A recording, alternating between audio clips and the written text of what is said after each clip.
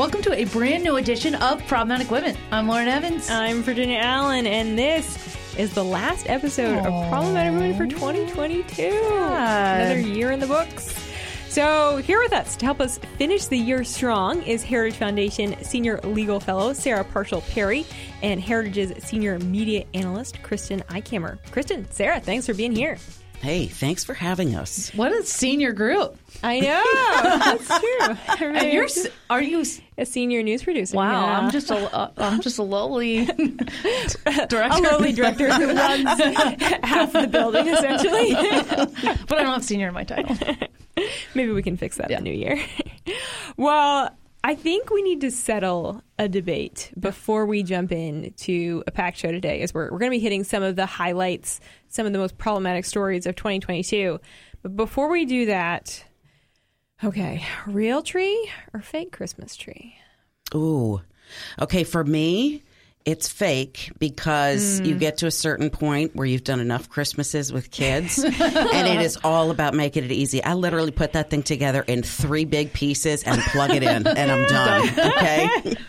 Yeah, I would say that, but added is the air freshener or you spray diffusing oil on it so it smells real.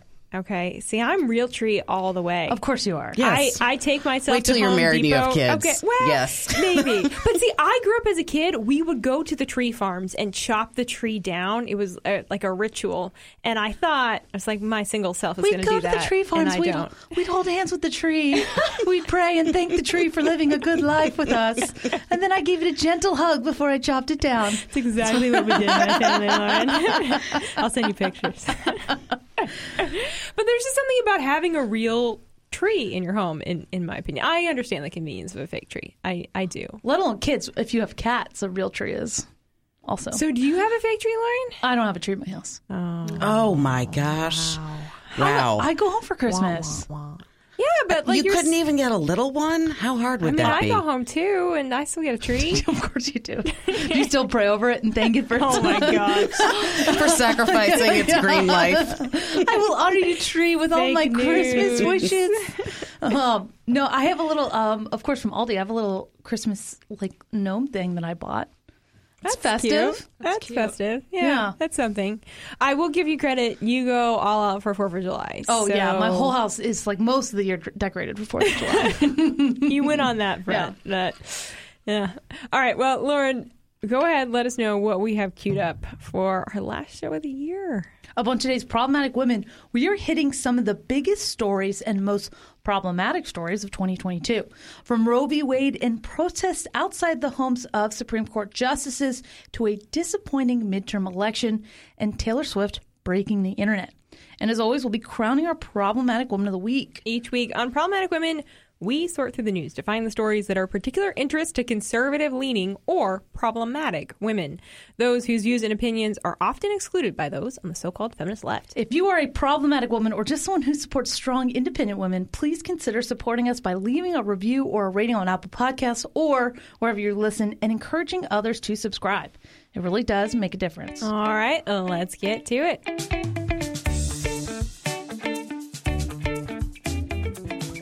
May 2nd, 2022. A lot changed in all of our lives on that day because that's the day that the draft opinion of the Dobbs v. Jackson Women's Health Organization opinion was leaked. And the leak was completely unprecedented. That had never happened in the history of the Supreme Court. Thankfully, it has also not happened since. But then what followed was honestly kind of even more insane because we had 2 straight months of protests outside the homes of the justices, and in some cases even longer than that. Pro-abortionists, they termed the summer of rage.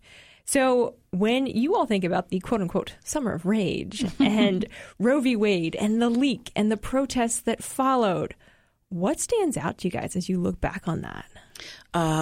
Wow. Well, it's hard for me to encapsulate it because this is something I got involved in when I was 14. And my first act of sort of political sort of fealty and the Constitution and really feeling strongly about conservative causes was when I testified in my home state of Wisconsin in front of the Wisconsin State Assembly on a pro-life bill. So I've been following this issue for as long almost as this decision has been around. I'm actually younger by one year. I've just outed myself on my age. So this was particularly impactful for me. But seeing the leak, really the word that comes to mind is bravery, because the justices who authored the opinion, Alito who authored it, those who joined with him in the majority opinion, they could have kowtowed to the mob. It would have been very easy to make the protesters go away, to sort of bend and shape and twist the original opinion to fit some kind of a politically palatable narrative. They refused to do that. And what we got in the end, the ultimate opinion, was almost identical to the draft leaked opinion, which indicates to me that these were people who were not going to be bullied. Virginia, you and I were in front of the Supreme Court together when the news kind of came down. That was a crazy moment. It was a crazy, because there were a bunch of cases that were supposed to come out that day. And we really thought it was going to be the last case. So we weren't we were working and we were recording and doing interviews, but we didn't think it was going to kind of come down. Yeah, we were just sort of there hanging out, seeing what was going on. And Virginia literally looks over at me, her hands are shaking. She's like, it's out. And I'm like, what does it say? She's like, I don't know. I was trying to click on it and things weren't loading, and I was like, get Twitter rolling. And people are screaming. It was crazy. madness. So it was definitely something to remember personally, but I've only been involved in the pro-life fight for about 6 or 7 years since I started at Heritage. So I'm only part of Sarah, you've been there the whole time, and I'm only this kind of small portion. So I honestly, at the end of the day, feel really blessed and spoiled. I was like, okay, this is easy. A couple of years, I got it done. What are we tackling next? But high five. But when you think about this, took a whole generation of people coming together to do it. It's really momentous, and I think that's what made the day so emotional. You saw so many people crying, and as they kind of recognized the weight of what had just happened, that this had been 49 years of people advocating, praying, fighting, and really a lot of small steps, a lot of trying to get various little pieces of legislation passed, and the fight's not over, far from over, but it was for so long. People were in the trenches. It was an issue that did not wear people out despite its incrementalism. Exactly. We saw challenge after challenge after challenge because the states continued to legislate on abortion, even though the Supreme Court pulled that authority away from the states and said, no, we know better than you do in 1973, which, P.S., that opinion in Roe versus Wade was written by 7 men. They took it completely out of the hands of the legislative bodies, which is the appropriate lawmaking body, and instead said essentially, we know better than you do, but states didn't care. Yeah. They kept legislating because it was never clear what that line was in terms of the Constitution. And that was one of the reasons that the majority got rid of it, because it was so confounding for the states. They couldn't follow it. It was difficult to apply, and it literally plucked a right out of thin air. But it really required stick-to-itiveness on the part of everybody who was involved. Yeah, I think what was most interesting to me is seeing the states and how they started to respond after these Supreme Court justices took that final stand. Something that I read a few days ago was a report by Newsmax, and basically they said the preliminary data is showing that in Texas, abortions have dropped by 97% in the month following the actual decision, which obviously came later. But I just think, we're in the swamp a little bit here, right? But seeing states appreciate the conservative presence here and those that are actually advocating for the policies that they stand by and that those constituents believe in is just so empowering to know that every day we show up and we are doing it to ensure that those that aren't represented here are. Yeah, so absolutely. And I love the New York Times when they talk about those abortion cases, which now the babies have been born in Texas because of the laws that were able to be implemented because of Dobbs. It's always like a young mother, and it's like her life is terrible. She lives, in a bedroom with her boyfriend, and you feel for these girls, right? You don't want to ever see anybody. But at the end, it's always a quote from the mother of I wouldn't have done anything differently. I love my babies. Yeah. It's like always at the end of the day, Wow. like such a pro-life case. And I think it really shows that at the end of the day, these pro-life policies are what women actually want and what's best for women in the American family. I'm going to tell you, being the mother of 3 kids, I know what it's like to go, I'm going to choose to do one thing. I was fully committed to going back to work after I had my first, and I looked at him in the delivery room and went, I quit. So it's That's definitely amazing. something that changes your life for the better. Yeah. Well, it's really incredible to think, Kristen, like you said, of all of the lives that are saved. I mean, there's some reports that as many as 10,000 babies have been saved since Roe v. Wade was overturned. And even, I think, ABC News, they came out saying it could be 150,000 to 159,000 on average more people born every single year in a post-Roe world. So it's pretty incredible that for generations to come, we're going to be interacting, we're going to have friends who are here on planet Earth because of what happened in June of this year. Is that it? Are we done? That seems pretty problematic. I liked how positive it was. That was good. Yeah. Woohoo! And on a positive note, but no, we still have 3 more segments. All right. But while Roe v. Wade was being struck down and people were protesting, there was another debate raging. This one over Title IX and boys in women's only spaces and on women's sports teams. This debate is still going on. Sarah, you joined us in the show in September to talk about this. This year, the Biden administration tried to redefine gender and sex through changing Title IX. Can you give us a little refresher on what Title IX is and what President Biden is trying to do? I like to affectionately refer to June of this year as the month I almost had a major coronary event.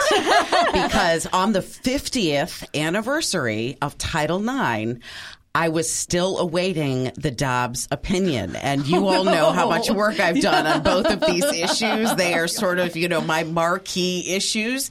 And I went, please, God, just not on the same day, just not on the same day. And sure enough, Title IX's anniversary and 2 press conferences that I spoke at were on a Wednesday, and on a Thursday, we saw the Dobbs opinion. I had 24 hours to take a nap. Yay!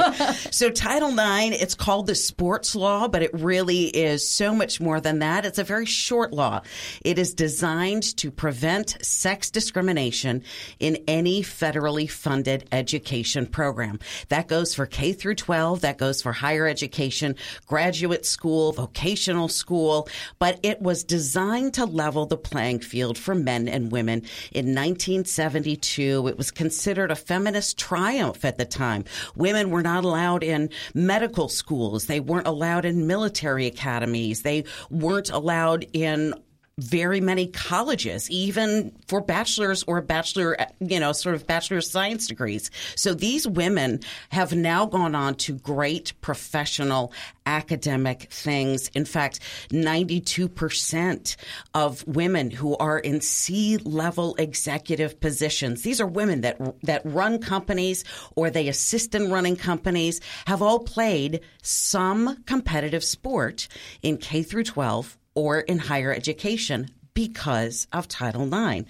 Title IX makes all programs accessible, all programs, extracurricular activities accessible to both sexes with no discrimination. But here's what we're seeing proposed. There is a 701-page proposed rule coming out of the Department of Education. We've gotten a sneak peek during what's called the rulemaking process. And that's when a federal government agency likes to say, surprise, here's what we're going to pass, just so you know. And the public has an opportunity to weigh in. Well, thanks to the Heritage Foundation and the Daily Signal, weigh in we did.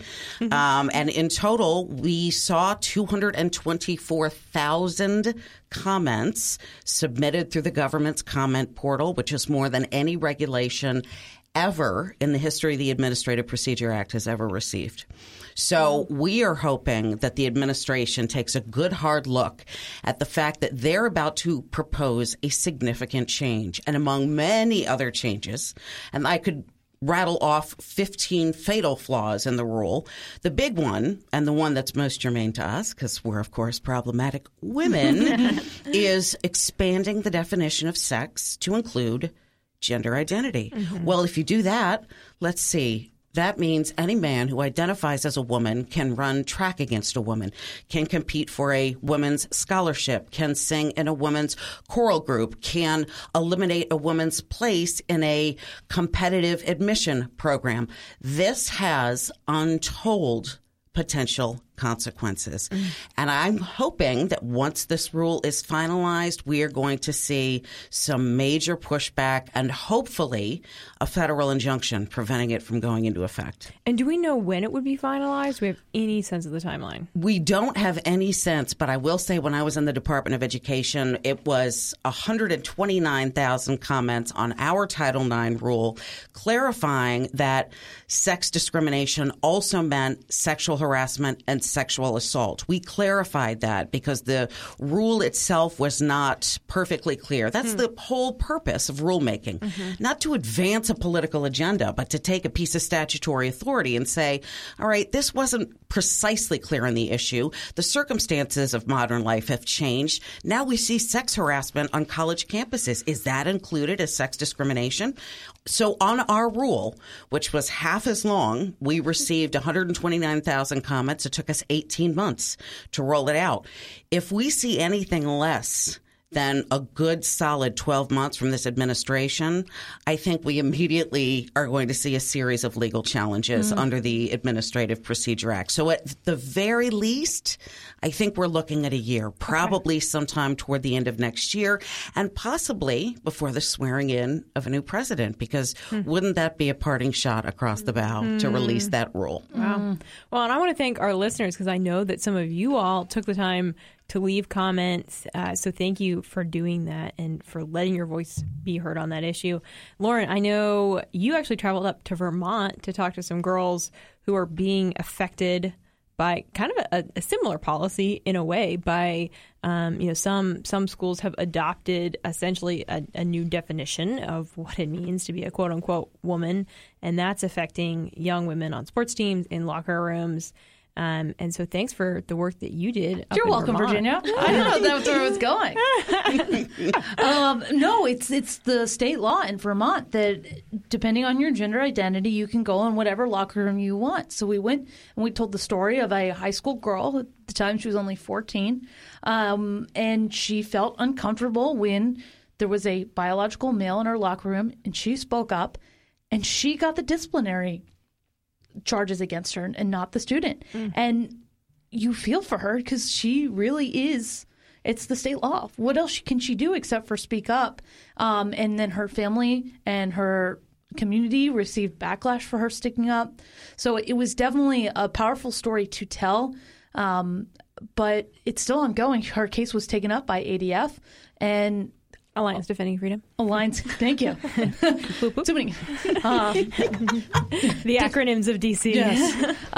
So definitely not the last time that we'll hear from Blake, and maybe her case can do some real good for Title IX. And we're going to see a lot of these state level challenges, and we have actually in a couple of different federal circuits. In fact, there are 5 federal circuit cases either on specifically the Title IX guidance itself, because remember, we saw informal guidance in July of 2021.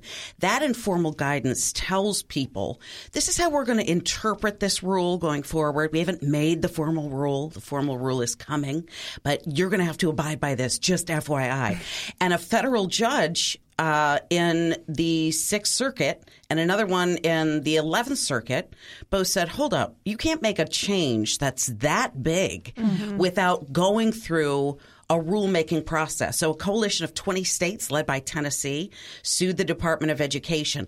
So their Title IX guidance is paused. They get to follow biological sex and their own state laws on education and sports until a new rule comes out. So that's going to be an advantage for them. But we're seeing sort of these popcorn federal court challenges, 2nd Circuit, 9th Circuit, 11th Circuit, 5th Circuit, 6th Circuit, all over the country, because these school districts are now realizing they're caught between a rock and a hard place. Yeah. They've got federal guidance from the administration, but a lot of them have passed women's sports laws to try to protect their own athletes. That's precisely what we were looking at in Vermont. Well, and I think that is the key here, right, is protecting athletes. I was a collegiate soccer player for a hot minute, and I can tell you I played against the guys that were on the men's team, and they often unintentionally hurt me, like it wasn't a safe thing. And I would never want, when I have kids in the future, for my daughters or my daughters to be against men. It's just not biologically. It's so different.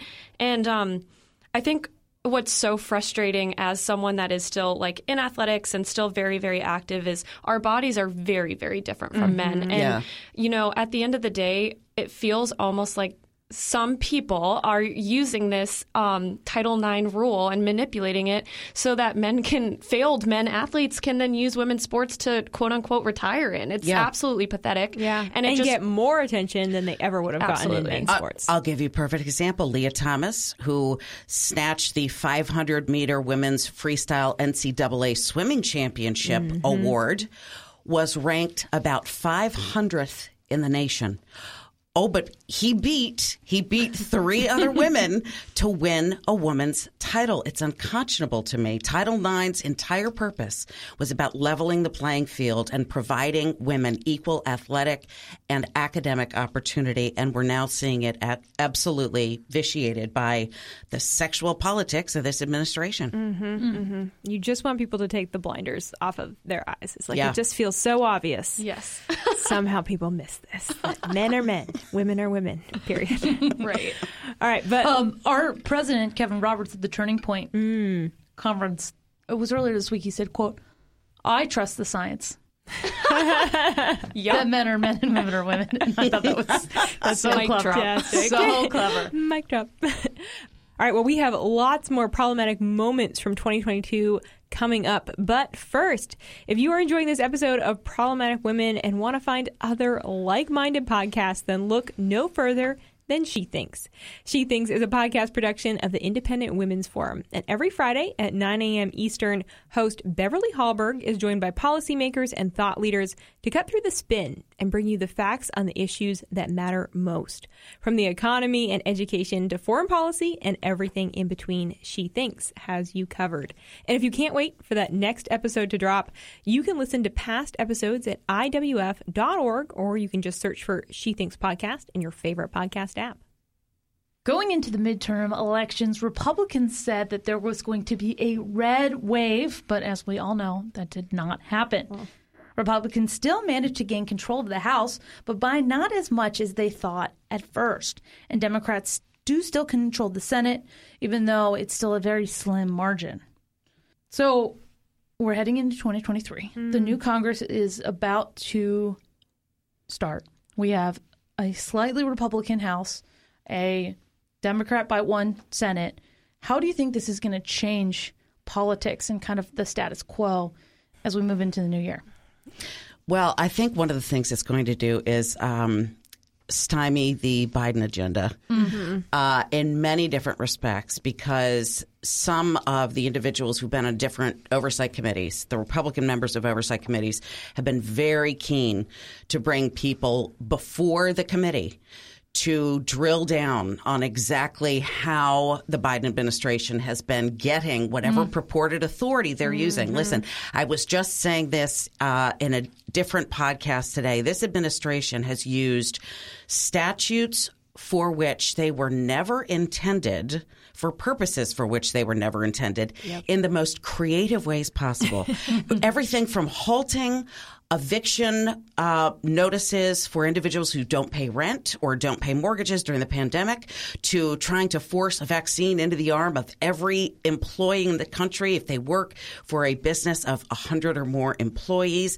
They have used so much creativity that I think the House Oversight Committee is going to really be keen to bring some of these agency officials in front of them and say, where did the authority come from? Who were you talking to? How long had it been going on? Because it's very clear to us now, particularly with the work of our oversight project, that all of this took place well in advance of the presidential election, that there was a machinery that was already gearing up as soon as President Trump was sworn into office. So I think it's not just going to stymie the Democratic agenda in the Senate. I think also it's going to really call the administration to account on some of its more aggressive regulatory administrative procedures. They have grown the government in this administration like I've never seen it in 20 years in Washington.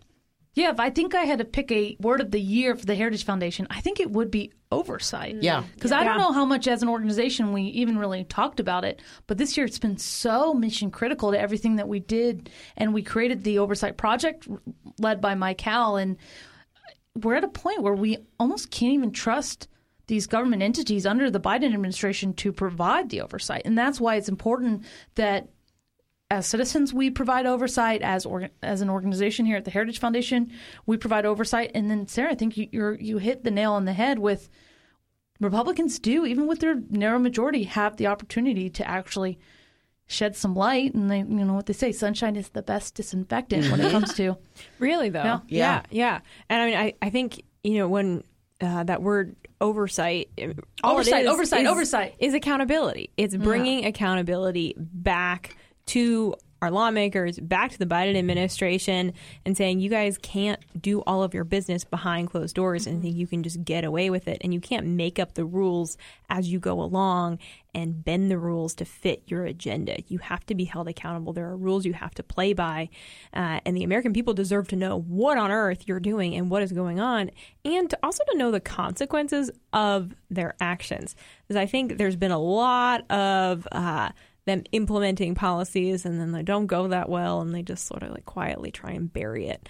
And so I think, Sarah, you're right. I think that's going to be the biggest thing is hopefully the Republicans in the House are going to take their job very, very seriously to bring this stuff to light. And it's up to them, honestly. The leadership of the House Oversight Committee is going to be absolutely critical. So, we're hoping that there's an individual who's going to be very keen to take up some of this nefarious dealing on the part of the administration and really call them to account. Yeah.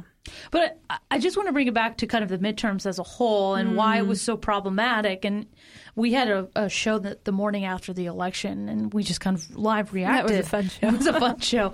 But I think we, both the people in the room, but also as a nation, kind of overhyped how the right was going to do. And we're like, we're going to take the Senate. It's going to be 82 to 18 seats, and we're going to change everything. And then it was like, oh, no, we're not. Oh, no, we're not. Had the election happened, 6 weeks earlier, that's kind of what happened is what we were expecting. So I think it was just kind of this like, hopes up, we're ready to party. And then I was like, oh, I guess. Nope, not so much. Kristen, what were your thoughts at that time? I think, man, lots of thoughts were going through my head. But the first was, like, Republicans are terrible politicians in the sense that they really they had it teed up for a major grand slam, and the left brought zero policies. Honestly, the only thing they did bring was abortion, and they played that emotional fiddle so hard this year. Yep. And it was, just so disheartening because we've got the economy. It's not doing great. We've got the border crisis. We've got, the war in the Ukraine. We have all of these things. And the Democrats are sitting there with very little to say and very few solutions to these problems that will allow us to fix these problems in the next few years. And so I kind of just want to emphasize what y'all said. Like the accountability aspect that is needed right now, like it is time for Republicans to put their foot down and for partners also. FOIAs exist. And I worked in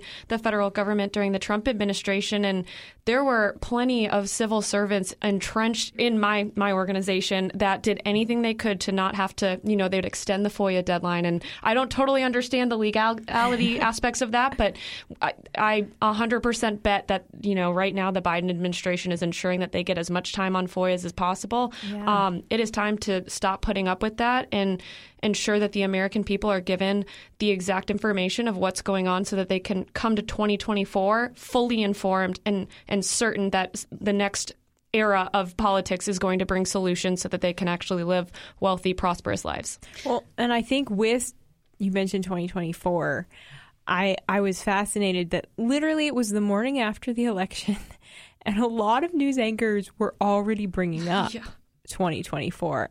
And I'm just like, what on earth is 2023 going to look like? Like, are we going to feel like we're in an election year already with all of the attention that the next presidential run is going to get?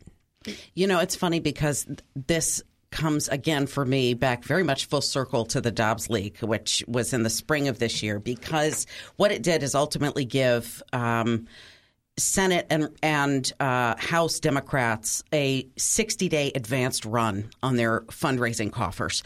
We saw an influx of cash into organizations like NARAL and Planned Parenthood to the point where immediately after the leak, a lot of these organizations, these lobbying organizations, were getting massive millions and millions of dollars. And the pro-life lobby was outspent about 10-1. There's no way we could keep up with all of the money that was funding the abortion lobby.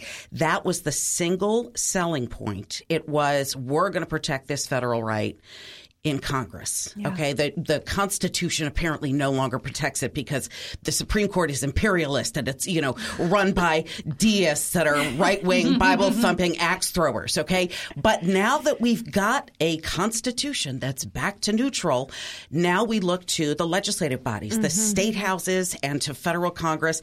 And boy, I tell you what, the Dems made very short work of that fundraising window, and it allowed them an opportunity to take what could have been a massive bloodletting and reduce it to a paper cut. And I think that's why we only picked up 12 seats.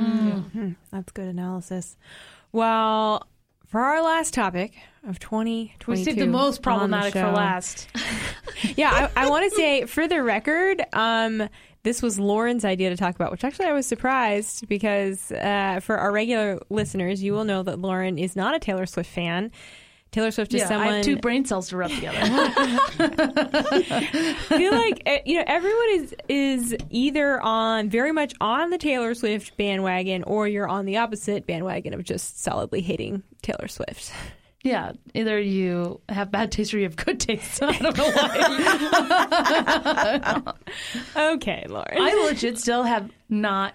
I did suggest that we should make this another topic, but I will say I have not listened to any of the new album except for the TikTok, Instagram. It's me. Hi. That's all she calls it a concept album. Now listen, I have a 16-year-old daughter, so that's why I know this. I love it. By symbiosis only, by osmosis only. Which I will say, if you're 16, totally fine to listen to Taylor Swift. Sure. But like as an adult, like 26 is too old. That's too old, Lauren? Well, no. Yes. I listen to Taylor Swift, and I enjoy it. I feel like there's a certain mood that you have to be in for Taylor Swift to work. But when you're in that mood, it's just like, all right, Taylor, let's go. You kind of need her. And I mean, the eras. I kind of need her. The eras. It's just like, am I having a good day? Okay, let's put on 1984. Am I having a bad day? All right, Reputation, let's go. Like, you need it. Sarah is shaking her head right now. But I was fascinated, like, looking back at our show notes over the past year.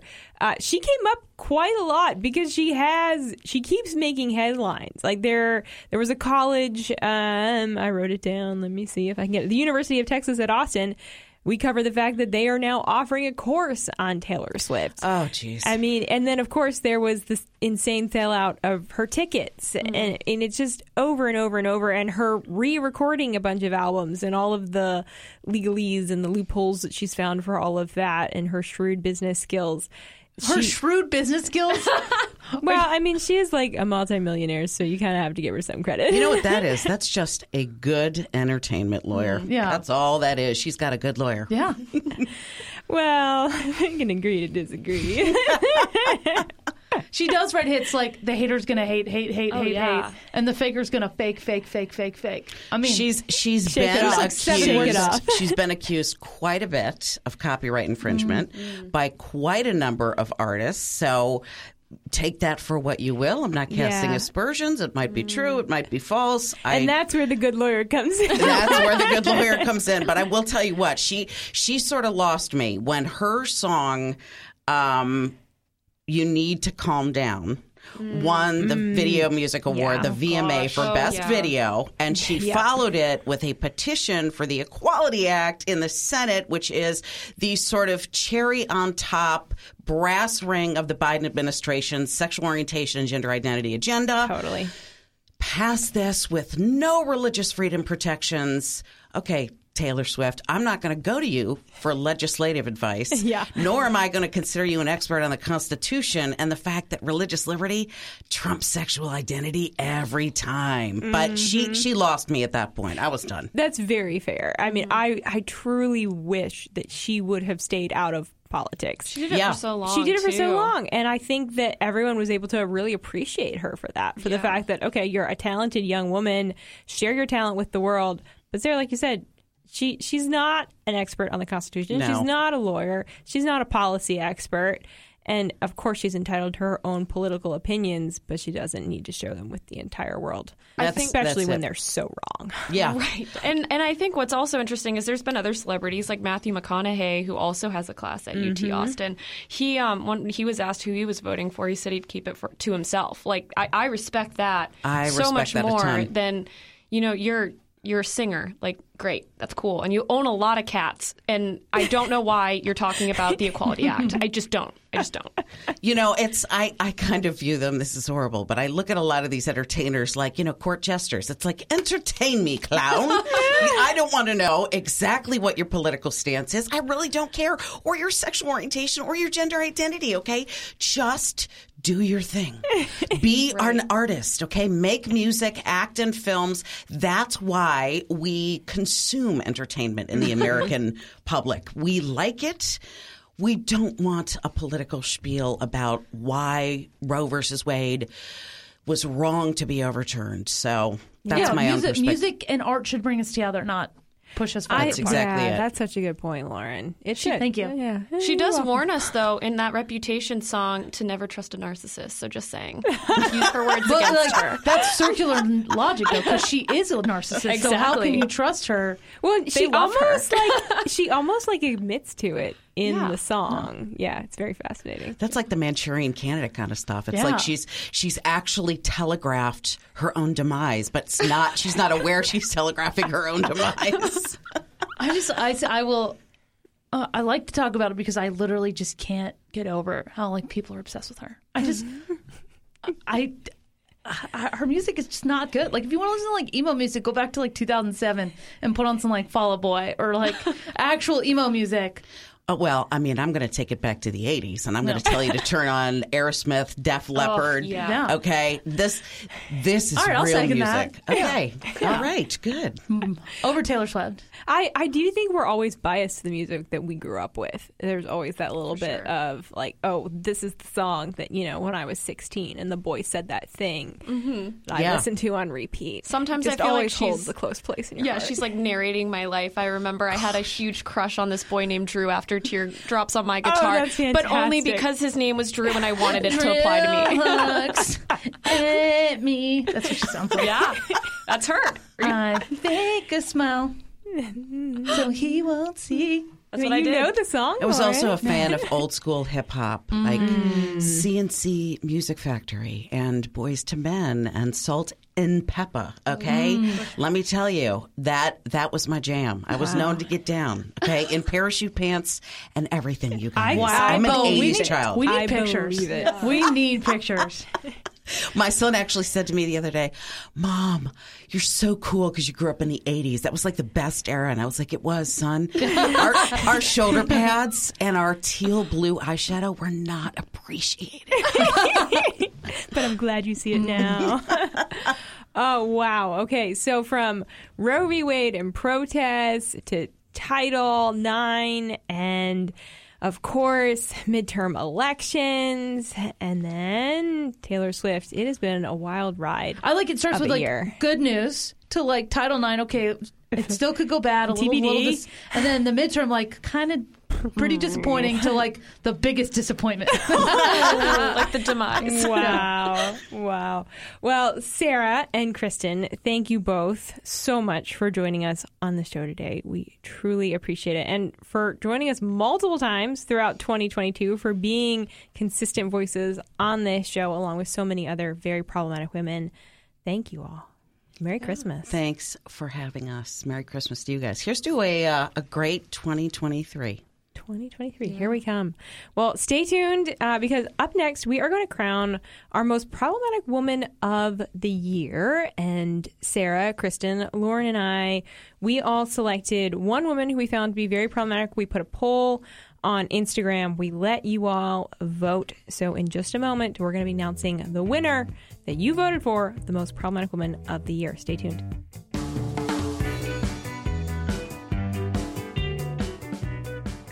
We get it. With big media bias, it's hard to find accurate, honest news. That's why we've put together the Morning Bell newsletter, a compilation of the top stories and conservative commentary. To subscribe, just head to dailysignal.com/morningbell subscription or visit dailysignal.com and click on the connect button at the top of the page. All right, so every week over the past year, we have crowned a problematic woman of the week. Well, it only felt appropriate today for our last episode of the year to crown a problematic woman of the year. But we wanted to hear from you. So we all chose one person, Lauren, Sarah, Kristen, and I, that we wanted to be, that we thought was deserving of being problematic woman of the year, but ultimately the decision came down to you all. I put a poll on the Problematic Woman Instagram account, and you all voted between Carrie Lake, Candace Cameron Bure, Amy Coney Barrett, and Riley Gaines, all very, very problematic women, who was the most problematic of 2022. And the winner is, the crown goes to Candace Cameron Bure. And my goodness, she certainly was a problematic woman this year. She has taken a stand really just for values, for traditional values, for her views. She has not said anything radical. She came out about a month ago and just said, she wanted to see more traditional family values displayed in Christmas movies. And for that, she was branded a hater and a bigot, but she has stood her ground. She has not apologized, and she's kept a smile on her face through it all. Certainly an incredibly well-deserving problematic woman of the year. And hey, maybe you all will be enjoying some of her Christmas movies over the holiday season. So thank you guys for voting, for participating. Be sure to be following the Problematic Women Instagram account throughout the holidays. We're going to have some different fun quote graphics that I'll be sharing and a few different fun things. But with that is going to be it for 2022 here on Problematic Women. And that's going to be it for this week's edition of Problematic Women. Okay, so it is not just this week's edition, it is the last edition of 2022, and it's Christmas. Wow. Lauren, I'm headed down to South Carolina. My family has a tradition of spending Christmas at the beach down there, and you're headed south as well, right? No, I'm going to be at my home for any criminals and robbers listening. Sitting on my sofa with a shotgun. So fair. All right. Well, okay. Merry Christmas. But we're going to be back with you all on Thursday, January 5th. So mark your calendars. Thank you to everyone who left us a review by December 20th and took a screenshot and sent us your address. Your Problematic Woman Tumblr is in the mail as of yesterday. But if you have never left us a review, you still can.